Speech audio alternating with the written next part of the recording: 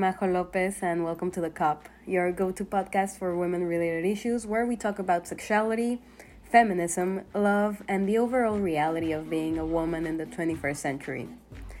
Today's intro was a Chilean feminist chant called Un violador en tu camino, or A rapist in your way. I'm from Mexico, one of the leading countries in violence against women in the world, and that's why today's episode contains sensitive subjects that some of you might find distressing. I'm going to be talking about Mexico's situation regarding violence against women, femicide, and the impunity victims and their families live through. Violence against women has been an ongoing problem that has remained largely unsolved for centuries. It's weaved within the social and cultural context of a country, and it is found in every corner of the world. You can find it here in Canada, you can find it in Mexico, in Japan, everywhere, even Europe. But even if that's the case, there have been studies that prove that women in developing countries suffer from a greater violence and are more inclined to believe that men are entitled to be violent toward them. Also, according to the World Health Organization, violence in rural areas is way more present. This is greatly tied to education or the lack of it.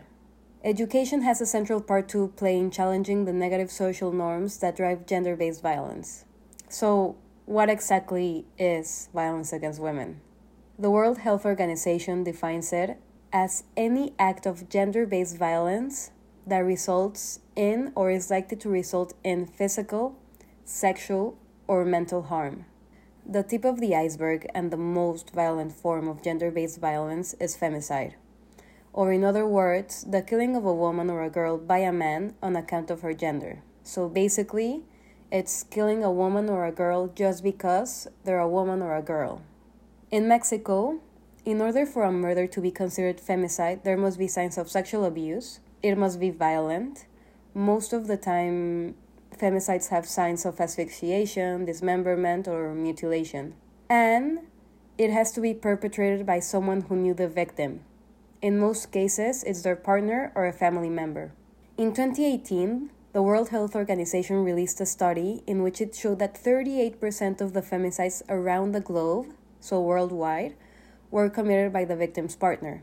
And in another study made by the World Health Organization that same year, it was estimated that 1 out of 3 women worldwide have suffered from sexual or gender-based violence at least once in their lifetime. This means that probably someone you know has suffered from gender-based violence. Okay, so now I've explained to you what is violence against women. I want to talk about Mexico's current situation and the main topic of this episode.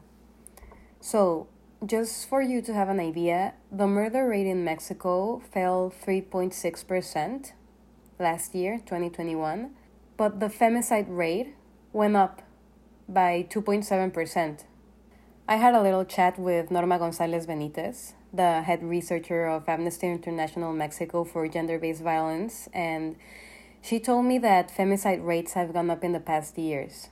So, in 2018, the total was of 917. In comparison to last year, it went up. Because last year, 2021, the number of cases was of 1,004. According to the Mexican government, and according to an analysis made by Amnesty International, more than 10 women and girls are violently killed each day in Mexico. This means that every 2.5 hours at least, one woman or girl is killed.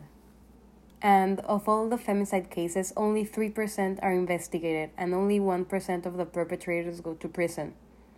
Those are very small numbers. Very, very small for both of them, for the cases that are actually investigated and are actually investigated as femicides, and for the number of people who go to prison for their crimes. It's very important to note that these numbers are from all of Mexico, but there are states with more femicide cases. These are El Estado de México, Jalisco, and Veracruz. We can see that violence is present in all socioeconomic levels, but it takes different forms, as does impunity. Justice costs in Mexico, and if you have the money to pay, you can literally get away with murder. I want to talk about Maricela Escobedo. She has become a symbol for the feminist group in Mexico.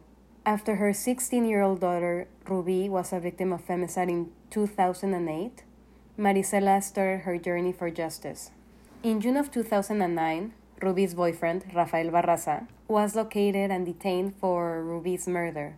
He confessed to it and provided information to where the body was located. Fast forward 1 year after, April of 2010, Rafael Barraza is acquitted by a lack of evidence.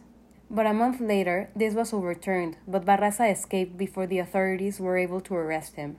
From this moment, in April of 2010, until December 16th of the same year, Marisela Escobedo tried everything to have justice for her daughter. She even went to Mexico City and requested an audience with Felipe Calderón, which was Mexico's president at the time, but it was denied. In December 8th, she begins a sit-in in front of the government palace of Chihuahua, the state she was from, demanding the arrest of Barraza, and 8 days later, she is assassinated. There was no justice for her daughter, and there has been no justice for her. Another two important cases that reignited the fire of the feminist movement and increased the anger and the fear of women in Mexico are the ones of Ingrid Escamilla and Fátima Cecilia. First, I'm going to talk about Ingrid. She was only 25 years old when in February of 2020, only 2 years ago, she was brutally killed and skinned by a 46-year-old man who was allegedly her partner. The outrage of this case not only came because of the nature of the murder, but because several media outlets published photos of Ingrid's body, causing the re-victimization and vandalizing crime and violence. Also, it threatened the privacy and identity of the victim and their family. And not only that, the publication of the photos could risk the impending process which is necessary to guarantee the access of justice. On the other hand, if the case of Ingrid Escamilla wasn't enough, just a couple of days after she was abducted, on February 15th of 2020, the body of a 7-year-old, Fátima Cecilia, was found wrapped in a plastic bag. These two cases shocked the nation and triggered outrage in Mexican women who protested nearly daily for weeks on the streets and social media, demanding concrete action against gender-based violence in Mexico. And I bet you are all wondering, what is the Mexican government doing to stop the violence, to stop this epidemic? Well, I hate to be the bearer of bad news, but there is impunity of most cases of violence against women. Justice in Mexico, as I said before, has a price. Victims and families pay for justice to be made, and perpetrators pay to be free, pay to not be prosecuted. Violence against women, gender-based violence, has increased. But the resources, the money, for social programs that are focusing solely on eradicating this type of violence have decreased considerably since the beginning of the COVID-19 pandemic. And supposedly, the money was reallocated towards the healthcare system. Also, Mexican President Andrés Manuel López Obrador, or AMLO, tends to minimize the situation every day in his daily press briefings. He says that the numbers are fake, that he has other data, and that basically the feminist groups that are protesting day and night for things to change are part of the opposition. And it's a tactic in order for him to lose his power and his popularity. All of this sends a message to all Mexican society that says, nothing will happen to you if you kill women. So what are the consequences? What are the consequences of this violence pandemic? Basically, women are terrified. They are angry and filled with indignation. I can tell you from personal experience. I went to Mexico for the holidays, and it was rough. Being in Canada for a couple of months, living here, being free to walk at night in the street without fear, and then going back, and at 1 o'clock in the afternoon, having to constantly watch my back and being filled with anxiety because I don't know if that small walk from the convenience store to my house will be the last time I will be free, I will be alive. It's terrifying, and it's something I do not wish for anyone, not even my worst enemy.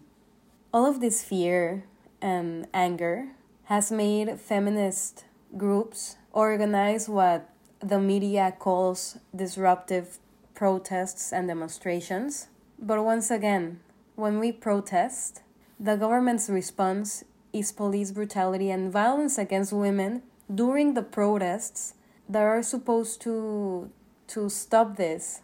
There's a lot of sexual abuse from the police to the protesters, and this only creates a paradox. Besides that, media and authorities criminalize the protests and take value from the true fight and what's going on.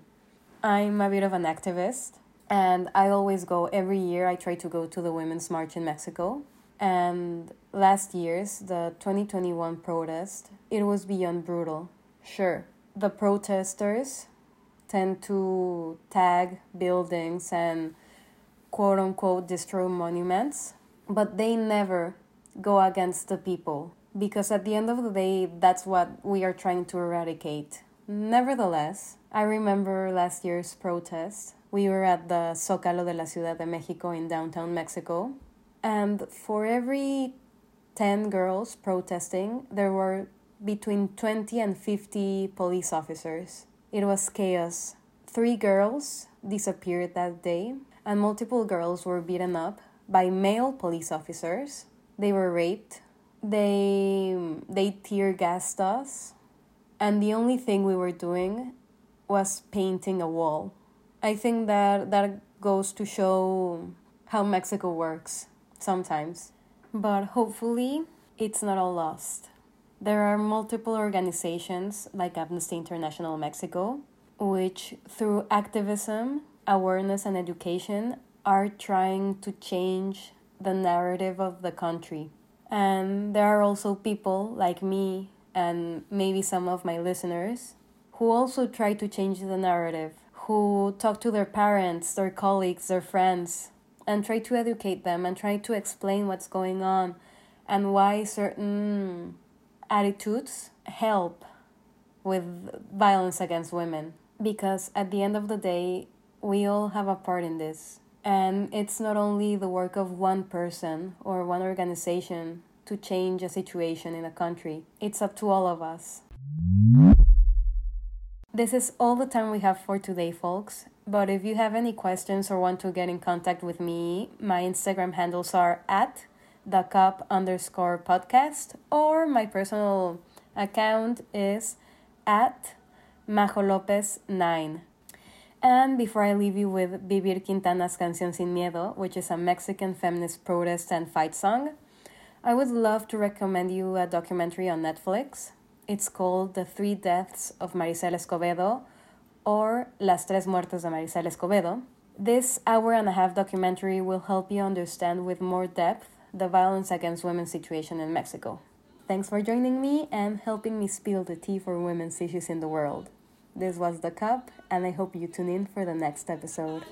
Nos sembraron miedo, nos crecieron alas. A cada minuto de cada semana nos roban amigas, nos matan hermanas, destrozan sus cuerpos, los desaparecen. No olvide sus nombres, por favor, señor presidente.